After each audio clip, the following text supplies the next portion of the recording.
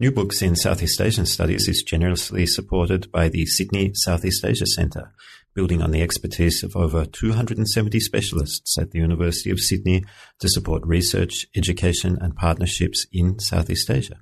For details about upcoming events and opportunities, visit sydney.edu.au/Sydney-Southeast-Asia-Centre, spelled RE. 苏来等你的，不让苏来等你的，来嘛来嘛，来，不让苏来等你的，忙起来！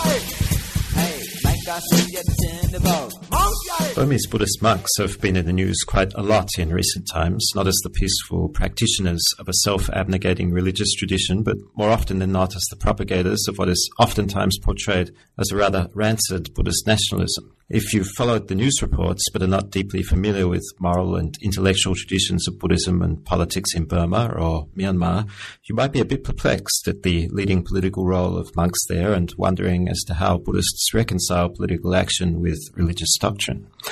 If so, then keep listening, as today on New Books in Southeast Asian Studies, we're lucky to be joined by Matthew J. Walton, author of Buddhism, Politics and Political Thought in Myanmar, just out with Cambridge University Press.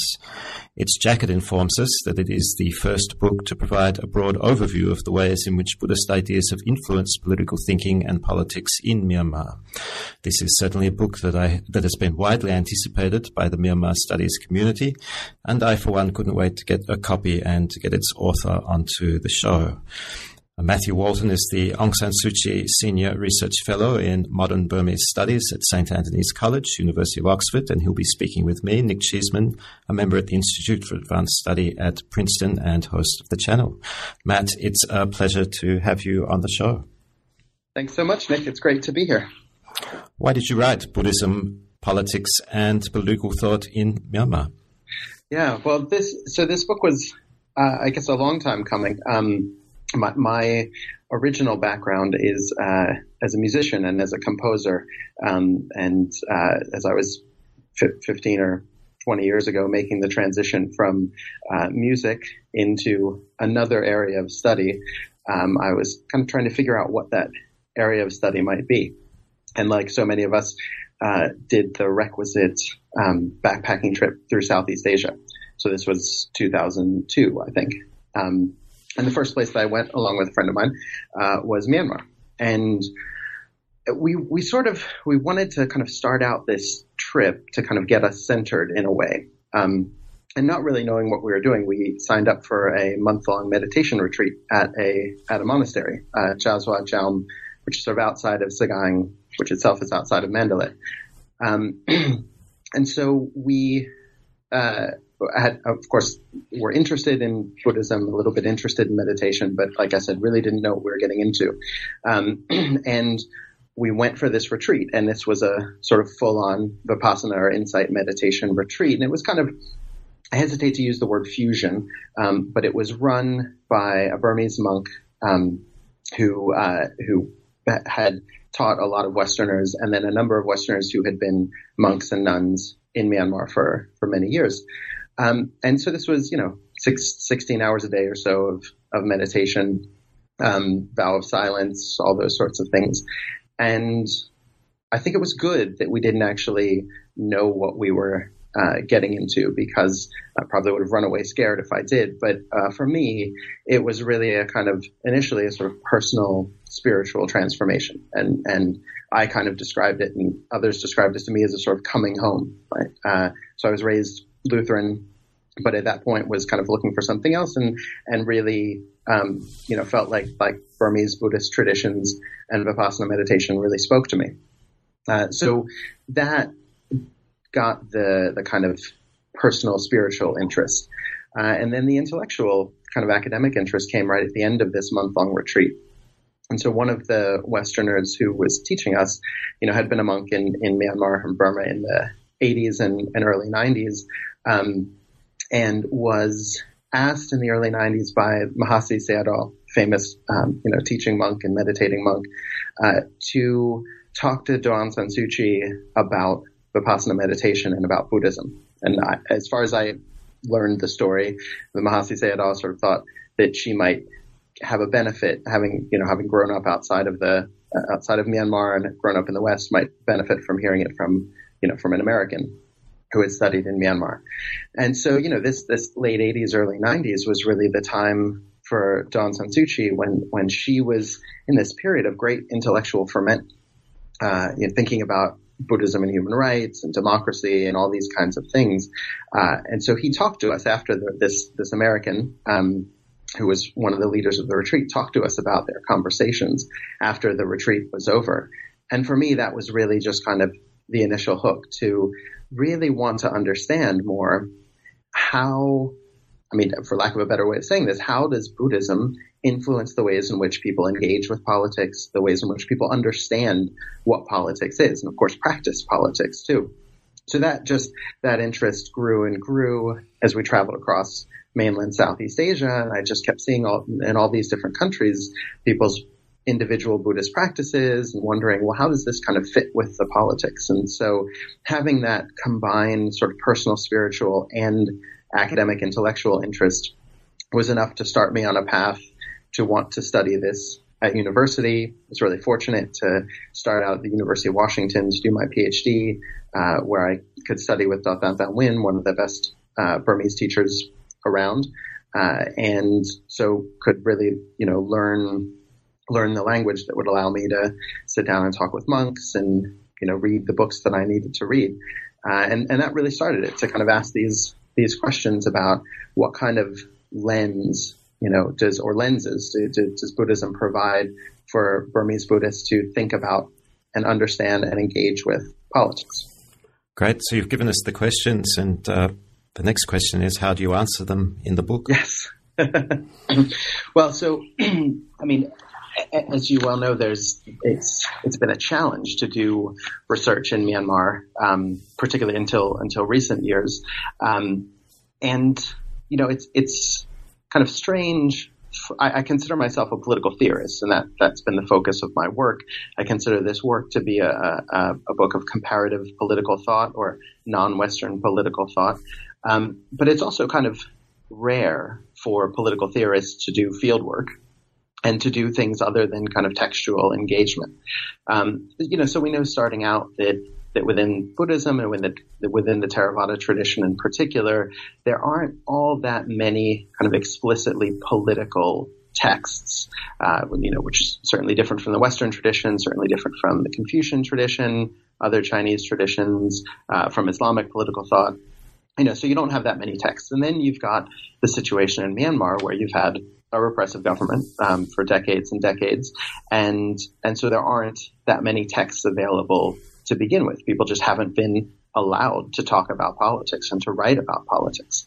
So studying this then meant certainly trying to get at the written sources that are available, and get a sense of how people have written about this in ways that might be comparable to what we see in Western political thought, treatises from people like Hobbes, Plato, Socrates, but then also trying to get a sense of how this plays out in people's everyday lives. And one of the big ways of getting at that was talking to monks, listening to monks' sermons, seeing the ways in which monks sort of present this sort of moral, what I call a moral universe, through their sermons, through their conversations with people. The advice that they dispense on a regular basis is often advice for engaging with the social world and engaging with the political world. So, it's textual, but it's also based on interviews that I've done and on examining all of these other non-written texts as well. You just mentioned moral universe, so I'd like you to discuss that term in some more length and depth, because it's significant to the argument that you present throughout the work. Yeah, it certainly is. A lot of people, when they talk about Buddhism and politics, talk about the Buddhist cosmology, and for many hundreds of years, if not longer, this has included not just an idea of the way that the world works and the way the universe works, but a kind of broader view of different realms and different kinds of deities and different kinds of beings and the relationships between them all. And that's an important part of a kind of Buddhist frame of reference. But actually, over the course of my reading, when I started to come to the conclusion that, you know, the way that we use cosmology includes a lot of things that might have been much more meaningful for people in a kind of pre-colonial or early colonial era, but not as much in the contemporary era, and certainly not as critical for kind of political understandings. And so I started to think about, well, what are the kind of consistent components that that Buddhists have retained from the pre-colonial era through the colonial into the kind of post-independence and current eras? You know, what are the parts that they've maintained? And really the conclusion that I came to from my work is that, yes, people might believe in different realms of existence. They might think about these different deities. But when we try to talk about a kind of dominant tradition of political thought in Burma, Myanmar over the last 150 years, it's been an idea that the universe is governed by particular moral laws, and that we need to kind of understand those laws and act in accordance with them.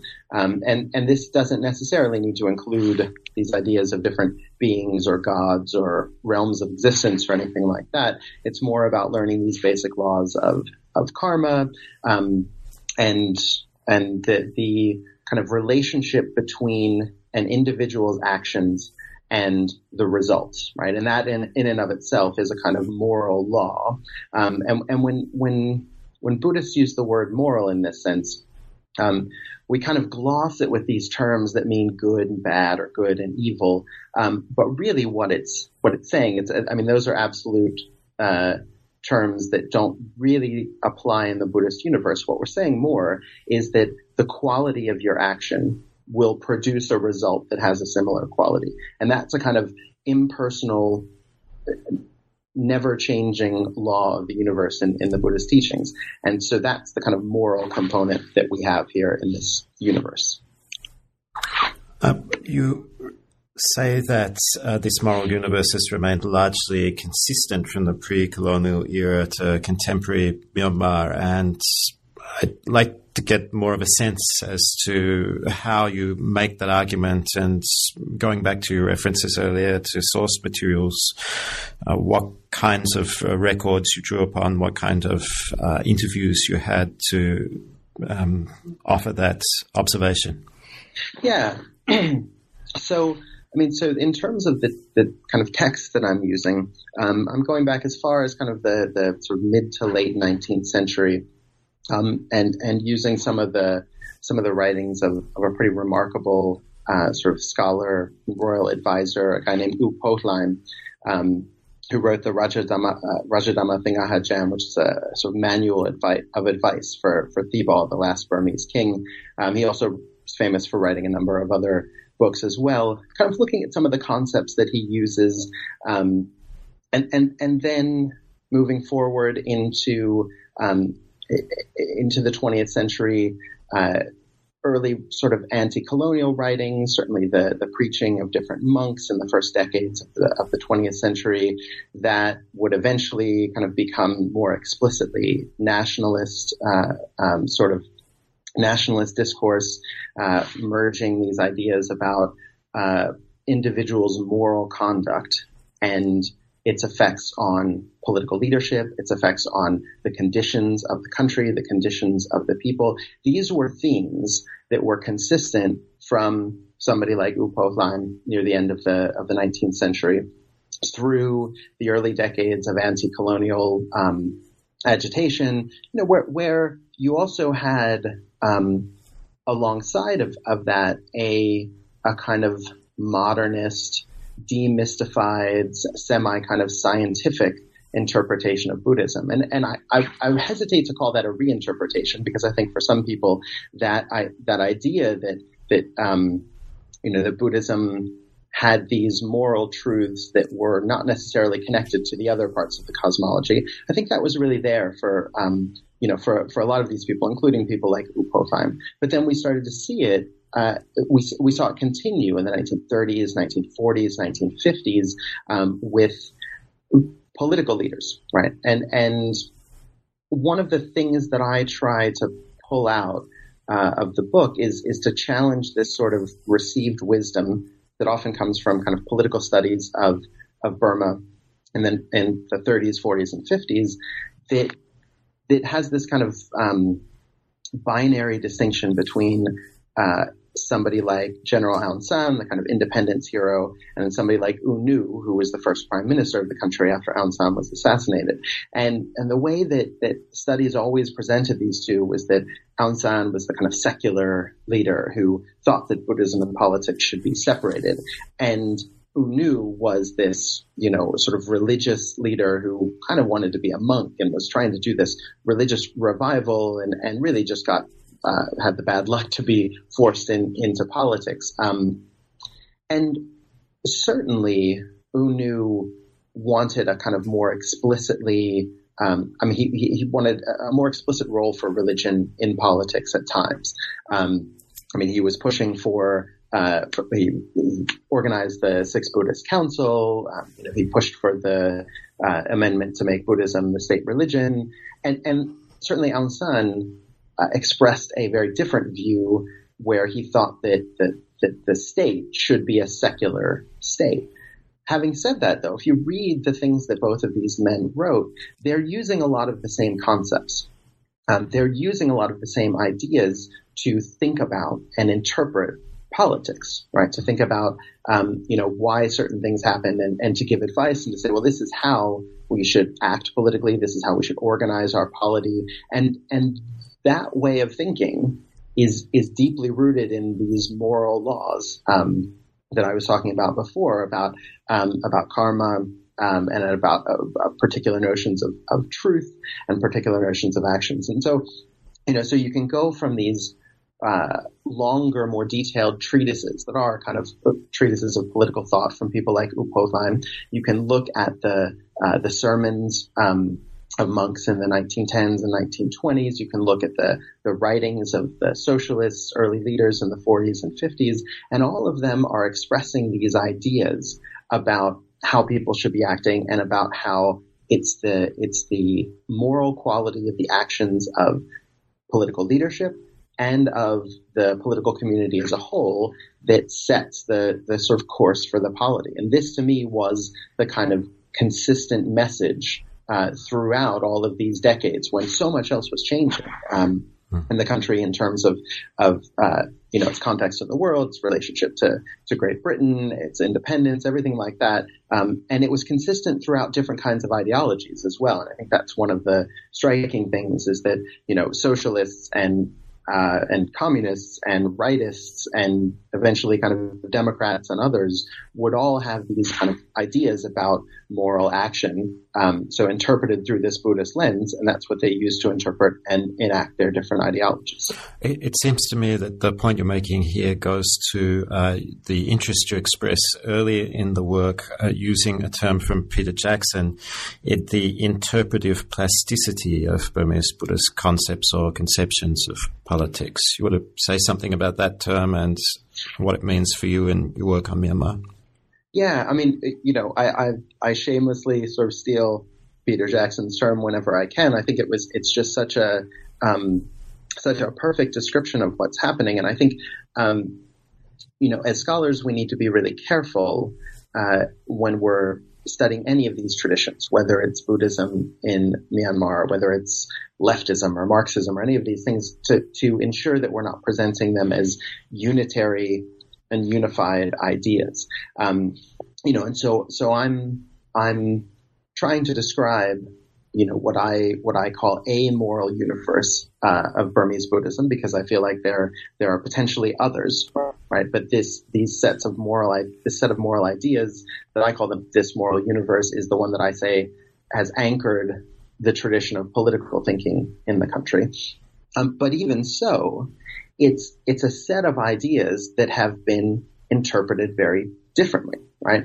I think and what we need to understand is that people can have these sort of basic moral beliefs, but then deploy them in different ways in response to political conditions, in response to their own beliefs, and that there can still be a kind of consistency there, but that we've seen Buddhism and Buddhist ideas sort of deployed in defense of a wide range of ideologies. And I think one of the most telling examples of this is what I identify as a kind of dualistic view of human nature that I think is pretty consistent within Theravada Buddhism, at least. And so this is, on the one hand, humans are seen as capable of enlightenment, right? Capable of moral perfection. If that wasn't the case, there would have been nothing for the Buddha to teach. And because we're capable of enlightenment, because we're capable of that sort of self-perfection, the kind of political interpretation of that would be something that would promote free human action, right? To learn, make mistakes, grow sort of morally, intellectually. And I don't necessarily, I think I describe it in the book more like that's kind of a pro-democratic or leaning more towards the democratic side. And I've started to think differently about that, thinking about it more in terms of people's participation in politics, opportunities for people to participate in politics. But that's one side of human nature that comes from Theravada Buddhism, to say people are capable of moral perfection and moral development, so therefore we should design a political system that lets them do that. The other side is that in Burmese, people use this term putuzin, and in Pali it's putujana. So the putuzin is actually a kind of Hobbesian figure, not good, not evil, but ignorant and self-centered. Right, self-centered because of that ignorance. Specifically, in the Buddhist sense, this person is ignorant of Buddhist truths, of impermanence and no self and suffering. And because we all act in ignorance of those Buddhist truths, we act in self-centered ways, and we act in ways that hurt ourselves and others. Right. So the putuzin is always kind of doing the wrong thing, or always kind of prone to do the wrong thing. And that's a sort of fundamental aspect of human existence, that until we reach enlightenment, we are all putuzin to some degree or another. Now, that idea of human nature lends itself to a very different sort of political system, lends itself to a system where that would argue that people need to be guided, people need to be led, people need to be led away from their base instincts, need to be kept from doing bad things to themselves and others. That's maybe a slightly more authoritarian system, certainly a less participatory system.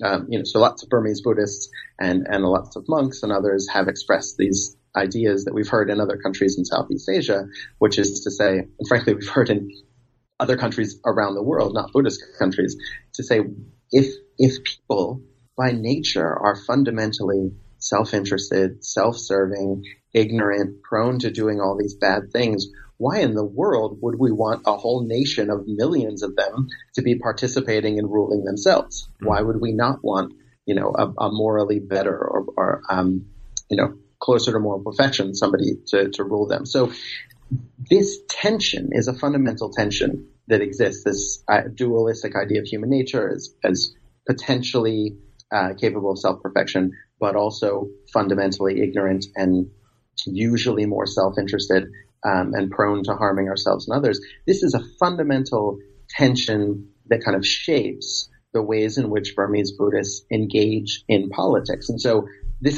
bring this just back around to interpretive plasticity. You can choose to emphasize one aspect of that or another. You can emphasize them at different times and in different sorts of contexts. And so you've got a consistency in terms of some of these basic ideas, but you can then deploy them in very different ways, very different ideologies.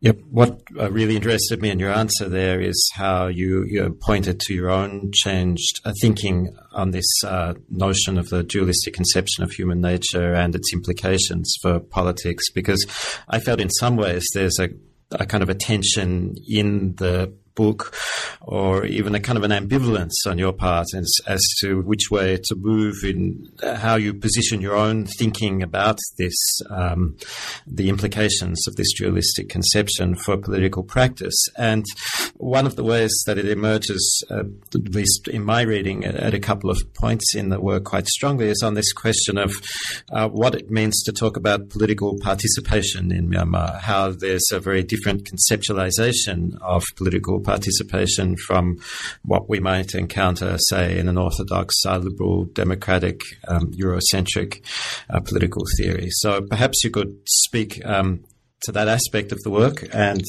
I think that's going to bring us up to a time that we'll take a short break and then turn to some other topics.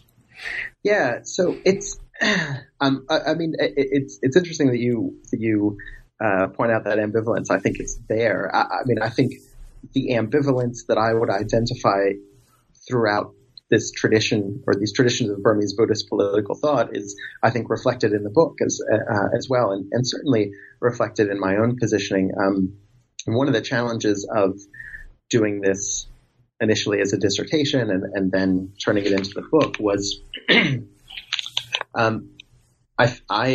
I present what I'm doing in the book as interpretive political theory, meaning describing and explaining another tradition of political thought, right? So this is kind of how my interpretation of how Burmese Buddhists have thought about politics. That's very different from what many political theorists do, kind of with their political theorist hat on themselves to sort of think through politics with these ideas. And I like to do both, and I find myself sort of positioned with a foot in the Western tradition and also with a foot in the Burmese tradition. Really, it's not a tradition I grew up in, but it's something that resonates with me. These ideas that I talk about, that I've studied other people's thoughts on.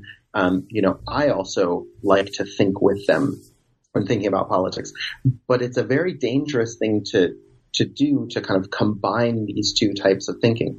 A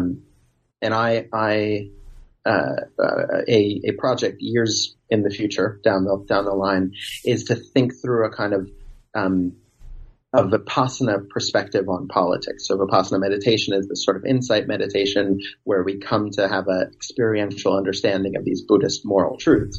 And we think about Vipassana as detached from sort of action and intentional action. But in fact, if we think about these fundamental moral truths as characterizing existence, well, then we can actually learn a lot about politics and about how we should organize politics if this is what existence is like. So I think about this a lot. I kind of want to do this longer term project drawing from different Theravada teachings on Vipassana.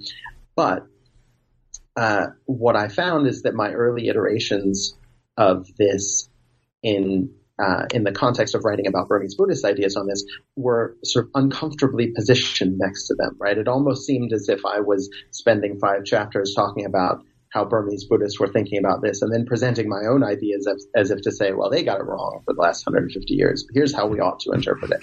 I think that's a danger that comparative political theorists face a lot. And so that ambivalence is there in my own thinking as well, and trying to kind of like be an interpretive voice, and obviously,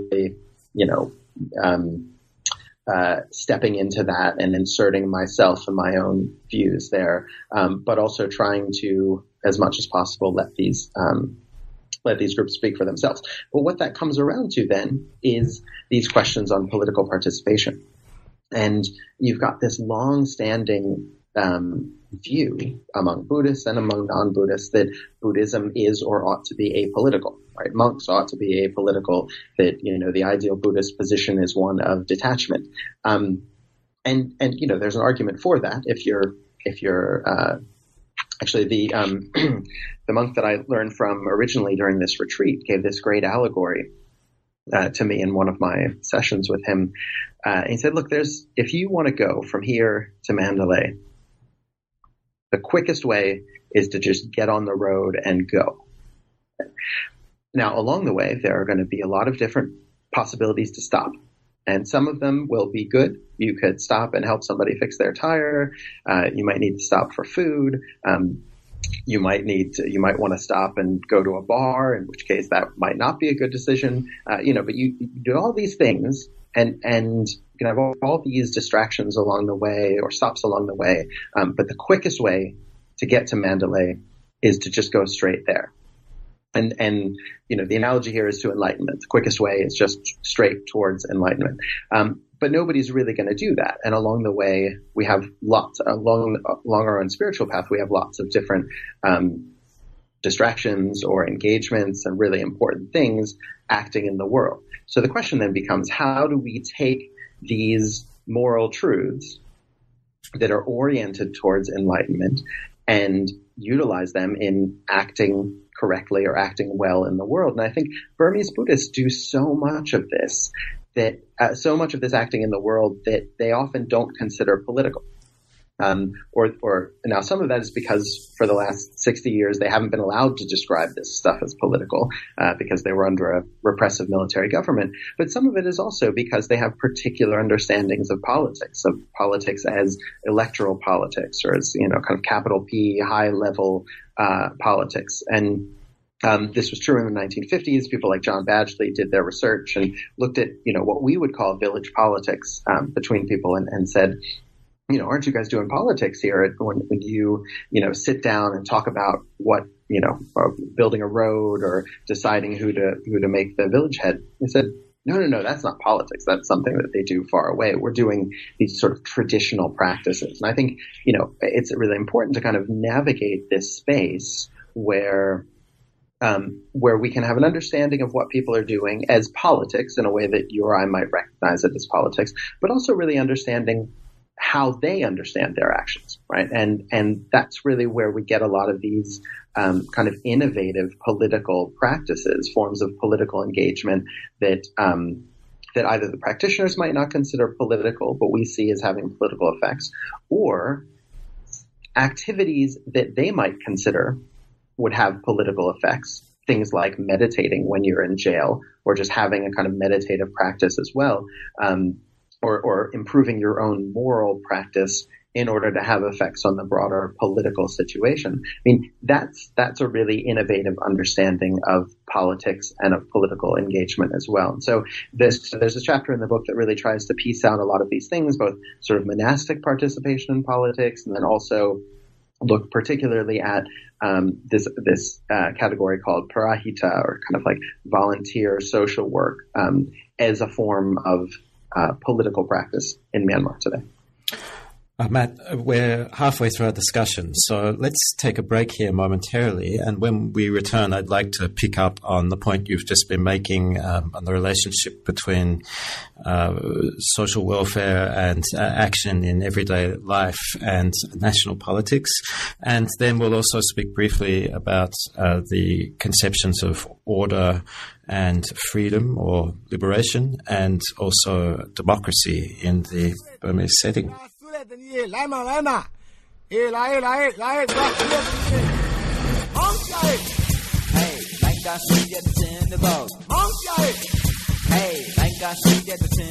Welcome back to the April 2017 episode of New Books in Southeast Asian Studies, a channel of the New Books Network, where I'm talking with Matthew Walton about Buddhism, politics and political thought in Myanmar, published in 2017 by Cambridge University Press. This is a relatively short academic work, but there's a tremendous amount in it that we're just having to pass over in order to get to some stuff that I think is really important for us to speak about in this episode. So chapters that listeners are going to need to consult for themselves include Chapter 1, which is a wonderful political and intellectual history of Burmese Buddhism, and Chapter 2, which sets out the doctrinal building blocks of the moral universe, although Matt, I hope you'll provide us with any of those blocks that we need for the purposes of the discussion that follows. And I'd like to pick up where we left off before the break, really with I think what you're getting at is that the distinction between some notion of the political in Burmese Buddhist thought as against politics in the sense of institutional, national level politics. So if you could clarify that distinction, and perhaps listeners would also be interested to hear about it in relation to the role of monks in politics.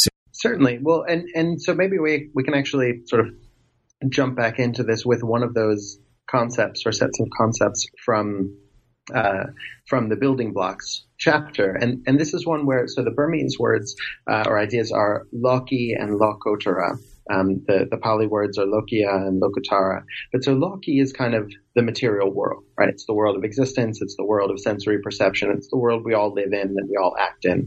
It's also the world of politics, economics, social interactions, all those kinds of things. Now, Lokotara is often described by people as the supra-mundane world, which I don't really think is kind of helpful for our understanding. Actually, what Lokotara really refers to is a kind of different form of perception. So, you would still be living in the material world, but you would be experiencing it not through the eyes of the ignorant sort of worldling, but with an experiential understanding of the Buddhist truths of impermanence, no self, and suffering or dissatisfactoriness. And now why this is important is, again, in this realm of interpretive plasticity, some people in Burmese sort of Buddhist political thought have interpreted these in very strict ways to say, look, Buddhist teachings are for Lokotara, they're for, enlightenment, they're for reaching nirvana. They have nothing to do with the worldly life. They have nothing to do with politics or anything like that. And we should keep them both very separate. While others have said, as I was kind of alluding to before, if these truths are truths of existence, then actually it turns out that we should be able to kind of apply them in some ways in our daily lives and our political lives. And this is really what, this is a kind of another fundamental tension that kind of structures Burmese political thinking, is about how we ought to use certain Buddhist teachings and beliefs in our everyday lives and in our everyday practices. So if we think about, if we think about these sort of social welfare, parihata, practices, then these are obviously things that are sort of oriented towards building a good Buddhist community. For some people, they are just building up sort of merit, but for other people, they're donations of material goods or donations of time or work or effort that are themselves kind of moral practices, right? And they're maybe moral practices on some kind of small level, but they're also, for some people, moral practices that are really building up towards that Lokotara or that kind of ultimate perspective. And they're ways of influencing the world that aren't necessarily about voting, that aren't necessarily about running for office or signing a petition, but they're tapping into this kind of moral energy. So I think we can segue into the monks by looking at, the famous Saffron Revolution of 2007. And this is actually the kind of vignette that I start the book with. Certainly, when the monks were marching in 2007, it was a clear political statement in some ways. I mean, some of them were chanting political slogans, obviously. But the one big thing that they were doing collectively, thousands and thousands of monks, whenever they marched, were chanting the Metta Sutta, chanting a sort of Buddhist teaching of loving kindness. And it has, when you chant the Metta Sutta, it has protective qualities, and it's about protection from enemies and from harm and all these things. But it's also just a general expression of non-discriminating, loving kindness for everybody and everything, for all living things. And so, the monks were doing this very intentionally and very much with a purpose, right? So it didn't have to be a political act in the way that we might understand a demonstration, political demonstration in the West. And indeed, for many of those monks, it was not, right? They were insistent that they were not doing that what they were doing was something that was well within the vocational boundaries of a monk, to be protecting the religion, to be protecting the Buddhist community, the community of believers, to be, but also to be having a positive influence on the mindset of the military rulers at the time, right? And so by chanting metta, by chanting this loving kindness, they believed that they could have a tangible effect on the rulers, on the people who were committing violence against people, and who eventually committed violence against those monks as well. Now, I mean, we might look at that from a very instrumental perspective and say, well, they didn't really succeed at that because the Saffron Revolution was not successful in changing that government or overthrowing that government. In fact, it was a pretty tiny blip, overall on Myanmar's politics. And I frankly don't believe that it had that much of an effect on the transition because the transition was already underway for at least 5 or 6 years before that. The referendum that was scheduled for the next year was already scheduled, everything like that. But the game that these monks were playing, if we can call it that, was a much longer game. It was a game about sort of fundamentally changing the playing field, the moral playing field of people's attitudes. And that's the kind of participation that we need to recognize takes place in a Buddhist context. This sounds, it really resonates with some of the work that Gustav Hauptmann did on moral practice as a kind of participation. And you mentioned his work early on in the book as well. Are you drawing from him specifically when you're thinking along these lines? Would you like to comment on the relationship between his work and yours? Certainly. I mean, Gustav was the pioneer, and I'm indebted to him as so many of us are. And I think, there are very few people that have done work on Buddhism and politics, period, but Buddhism and politics in Myanmar. So you've got Sarkisian, who did a book kind of on politics in the 1950s, and his real purpose was to try to resurrect U Nu as an actor. A lot of the political scientists who were studying Myanmar or Burma in the 1950s, had this sort of instrumentalist approach. They said if Aung San was talking about Buddhism, then he didn't really believe all of this stuff, but he was talking about it because that was going to convince all the masses, the kind of uneducated masses, and they thought that U Nu was really just a pretty naive politician, but a devout Buddhist. And I think, Sarkisian's was really one of the first to kind of take U Nu's political thinking seriously, to believe that it was situated within a tradition, a broader tradition, that there was kind of not just ideology behind it, but there was a kind of coherent sort of set of moral ideas behind that. So certainly building on him. And then Gustav really kind of reinvigorated that area of study in the 90s and into the 2000s, where he was studying what he saw as a kind of moral conflict happening between the NLD, the Democratic Opposition Party, and the military in the late 1980s and into the 1990s. And Gustav was really trying to delve into the concepts, trying to understand the ways in which these political actors, especially people from the NLD, were understanding their own political actions, things like meditation while in prison, to understand that could have a sort of tangible effect.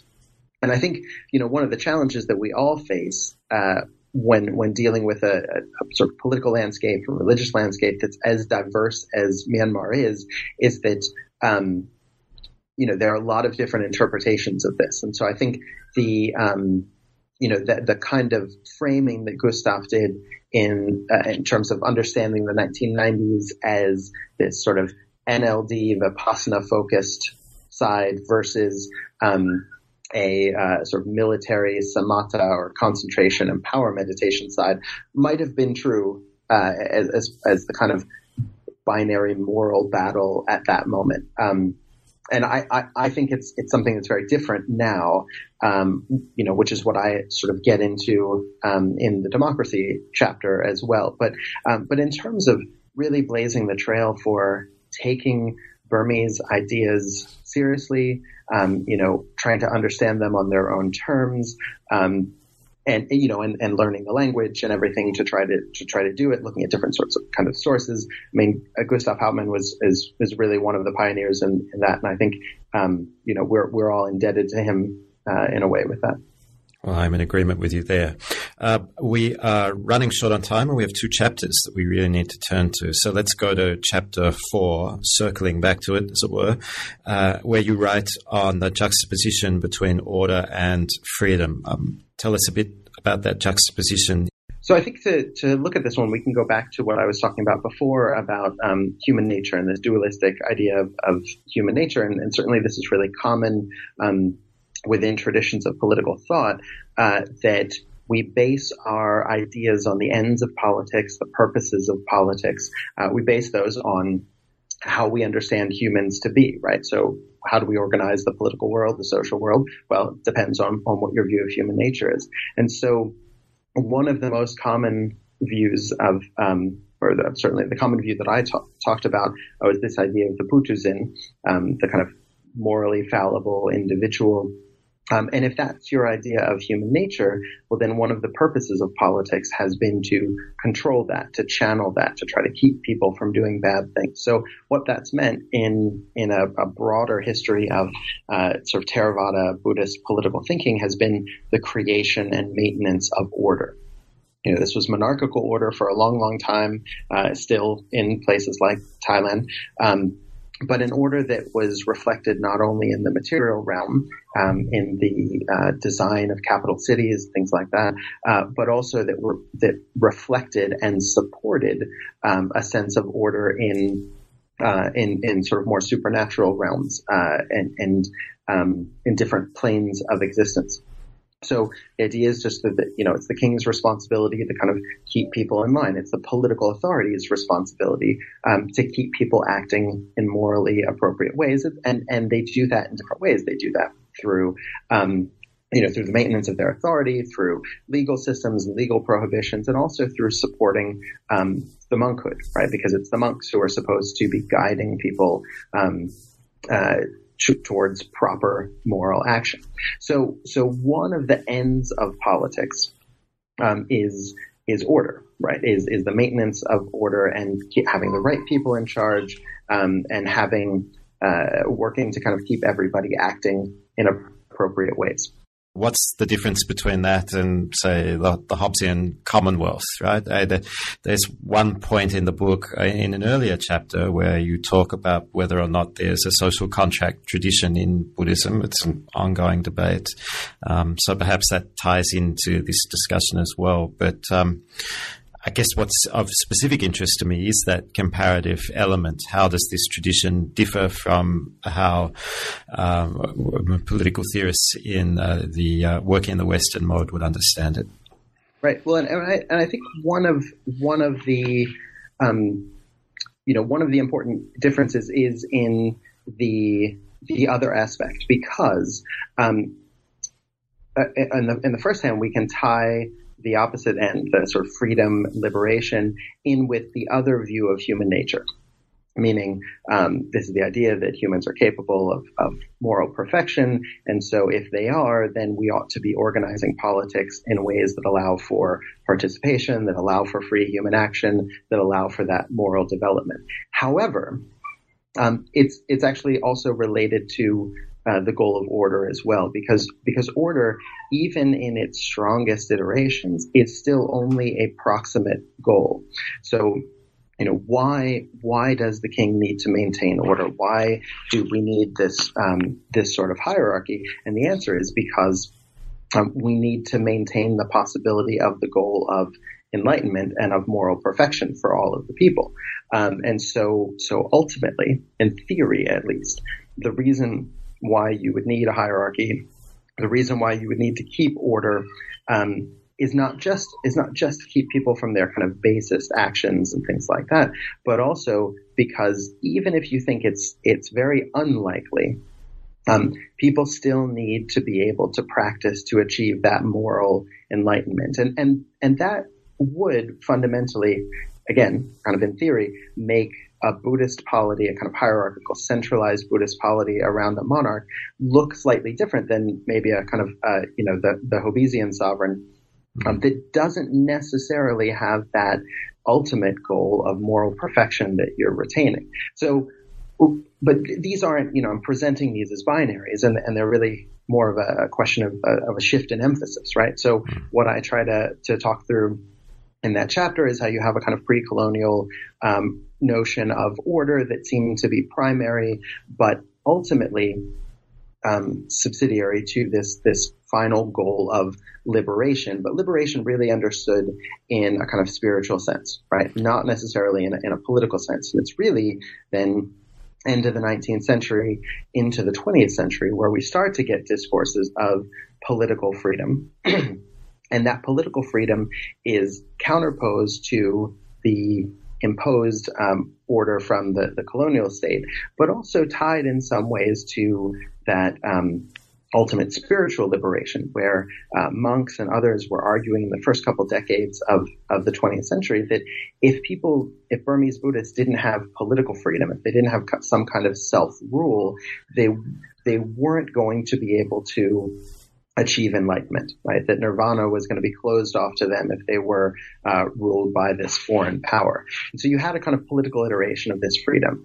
And then from the 30s on, you kind of started to get an economic iteration of freedom as well. And that grew particularly stronger after independence, where people, socialists and other kinds of leftists, were arguing, well, we've got political freedom, but in fact, poverty, capitalism, all of these things are still keeping people sort of fettered to mundane needs and the demands of everyday life. So liberation, in an ultimate sense, is still out of reach, right? And that was a kind of reiteration of an economic argument about freedom, but it was occurring in a moment where you also started to get new versions of the order argument as well, and this came from people like U Nu and the government, who were saying, look, we've accomplished self-rule in a kind of political freedom sense. So now we don't need to go any further. Now you student protesters can go back to your university classrooms and things like that. And now what we need to do is we need to maintain the stable order of self-rule. And so you had to have a kind of tension between these repeated calls for freedom, connecting them to liberation, against the reinstitution of order. And this is something that, of course, order kind of won out over 5 or 6 decades of military rule, but the kind of democratic period, or the beginnings of the National League for Democracy and other pro-democracy arguments, were revitalizing that argument for political freedom. In this case, it wasn't about self-rule. It was about throwing off the shackles of military rule and allowing people self-rule in a democratic sense. And even, the NLD and others were connecting that in some cases to liberation, to the possibility for spiritual growth and development. So you really have this tension that's sort of gone back and forth throughout 150 years at least of Burmese political thought. And what's the nub of all of that for democracy in Myanmar today? Yeah, so that's the $25,000 question, isn't it? It's, I think what we need to recognize, and so in the chapter about democracy, actually, this is one place where the book changed significantly from the dissertation. The dissertation was looking at that sort of military views, at sort of pro-democratic views, and then at monks' views. And those categories were already kind of becoming anachronistic when I wrote the dissertation, and clearly weren't the best way to describe it by the time we came around to the book. And so now it's organized as kind of thematically as disciplined views of democracy, rights-based views of democracy, and then as a kind of idea of moral democracy. And what I'm trying to emphasize here is that, although we would maybe be inclined to associate discipline with military, rights-based with the NLD and Aung San Suu Kyi, and moral with the monks, in fact, we can see aspects of all of them in each of those different groups, right? So certainly, if we read the underground journals of monks participating in the Saffron Revolution in 2007, they're often arguing for a kind of moral, a democratic polity that's strengthened by moral practice. They're talking about rights in different ways, although they're trying to sort of get to human rights in a through a different way rather than individual rights. But they're also talking about the importance of discipline, moral discipline, about people's conduct in everyday life. Certainly, Aung San Suu Kyi is exactly the same way. So it's important for us to recognize that I think it's been the case that viewers and observers in the West saw in Aung San Suu Kyi's rhetoric what they wanted to see. They saw and what she probably wanted them to see, which was, a lot of rights-based language. And that's not to say that not in a lot of ways kind of liberal rights-based thinker, but that there was a lot more going on. There's a lot more about the importance of moral development and moral action, and having, basically being ready to act when you need to, but also knowing when the time is to be a disciplined, quiet, subservient citizen in some ways. So it's important for us to know the ways in which these things intertwine.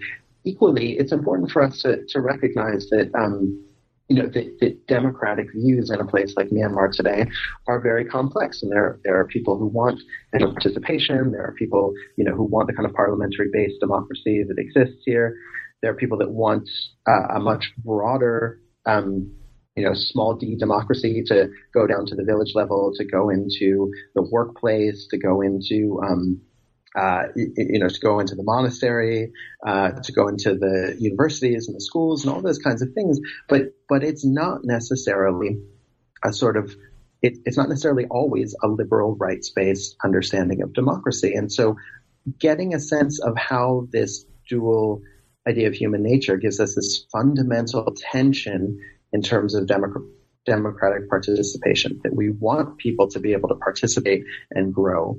But at the same time, we're very skeptical of what happens when morally imperfect people do participate in these. That tells us that people are thinking about democracy in different ways, and it's very likely that when given the opportunity to do so, they're going to want to design democratic institutions, processes in different ways as well, that will take account of these moral interests, that could help to sort of structure greater moral practice, better moral practice among citizens, all those kinds of things. Now, that's exciting in what it potentially offers. It's also kind of terrifying in some ways in a religiously plural country like Myanmar, where it's not ever going to be a Buddhist polity, and there's certainly big fights about whether Buddhism should be the national religion, but the real kind of question is, can you have Burmese Buddhists think about and engaging with politics through a Buddhist lens, while also recognizing the importance of maintaining this religiously plural polity with Muslims and Christians and animists and Hindus and lots of other kinds of people. And this is really where, I think for a lot of observers, they saw the contrast between the allegedly pro-democracy monks of Saffron Revolution in 2007, and then the nationalist monks like U Wa Rathu over the last few years. They see that as a kind of fundamental misunderstanding, whereas I think for a lot of us that have been paying close attention to the rhetoric of these monks, those are things that are happening within a moral discourse, and they're about a kind of fundamental struggle for what democratic politics is going to look like, what Buddhist-influenced politics is going to look like in a country like Myanmar. Matt, you've mentioned a couple of times that the book is a study in comparative political theory. So I'd like to close by asking you what about the work you think is especially valuable and useful for comparative scholars or for scholars working in other traditions of political theory. Comparative, we're probably hampered by the fact that comparative political theory is in some ways a misnomer. It's, what we mean by it is often that we're studying non-Western traditions of thought. Now, that's equally cumbersome, right? What does non-Western effectively mean? And in some ways, political theorists are doing comparisons all the time between different thinkers, between different periods of time, all these kinds of things. And of course, there are strong internally comparative elements in this. I mean, what I'm trying to do is describe, again, to steal from Jackson, this interpretive plasticity, this wide range of interpretations of Buddhist political thinking within this one tradition in Myanmar. So there are comparisons within in that way. The dissertation itself had a lot more sort of comparisons within the Theravada tradition, looking at Sri Lanka, Laos, Thailand, Cambodia, in addition to Myanmar. And that's something that got taken out of the book version, but that's actually informing the next project. So the current book project is looking at comparative political thought within the Theravada world, drawing on a lot of the same ideas of the moral universe, trying to build on these notions of human nature as well. But really, what I alluded to way back at the beginning, which is to say I'm looking less at kind of what the democratic implications of or authoritarian implications might be, and more about what these different interpretations say about the expansion of participation in certain ways. So that can be explicit political participation in terms of people getting the right to vote. It can be the expansion of sort of political advisors for kings in a pre-colonial era. It can be the expansion of monks' roles in the polity, the expansion of participation in all of these kind of semi-unique moral ways that we've been talking about. But looking at how those ideas have developed in Sri Lanka, Myanmar, Laos, Thailand, and Cambodia, particularly looking at the different contexts, right? I mean, we've got such a wide range of political outcomes with one non-colonized country, with several that have been communist or leftist, still are, one that's a relatively successful democracy, one that's just emerging, things that have had strongly different ideological influences. So that's the next project, really trying to do a different type of comparison. Comparison kind of outward with some of these same materials. And of course, there's also another project that we just started with some colleagues at Oxford that's trying to take up some of these political ideas in a slightly different way, but to look again more closely at this phenomenon that we're calling Buddhist nationalism. And I always sort of put this in air quotes. This is the term that many of us use as a shorthand to describe Urathu, Mabatha, all of this anti-Muslim organizing. But really, when it comes down to it, as we start to look closer, both the kind of Buddhist identity parts and the national identity parts kind of sort of collapse and fall apart because there are so many kind of sub-identities and sub-interests in a place like Myanmar. So this is a big 1.5 year long project trying to kind of disaggregate this category of Buddhist nationalism and understand in an ethnically, racially diverse place like Myanmar what this phenomenon is. So again, trying to do some comparison there between sort of different iterations of this motivation to protect and grow Buddhism. But in fact, we in the media that it gets painted with these broad brushstrokes of Buddhist nationalism.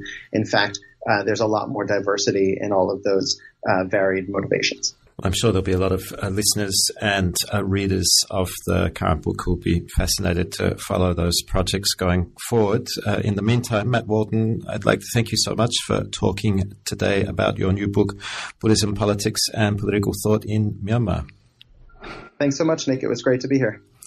And thank you, dear listeners, for joining us. I hope you'll be with us next month for another conversation with an author of a new book. And if you have any suggestions for books or authors you'd like to hear featured, comments on the new 2-part format or any other aspect of the channel, do let me know via the contact details on the New Books Network website. Hey, like I see at the 10 to vote.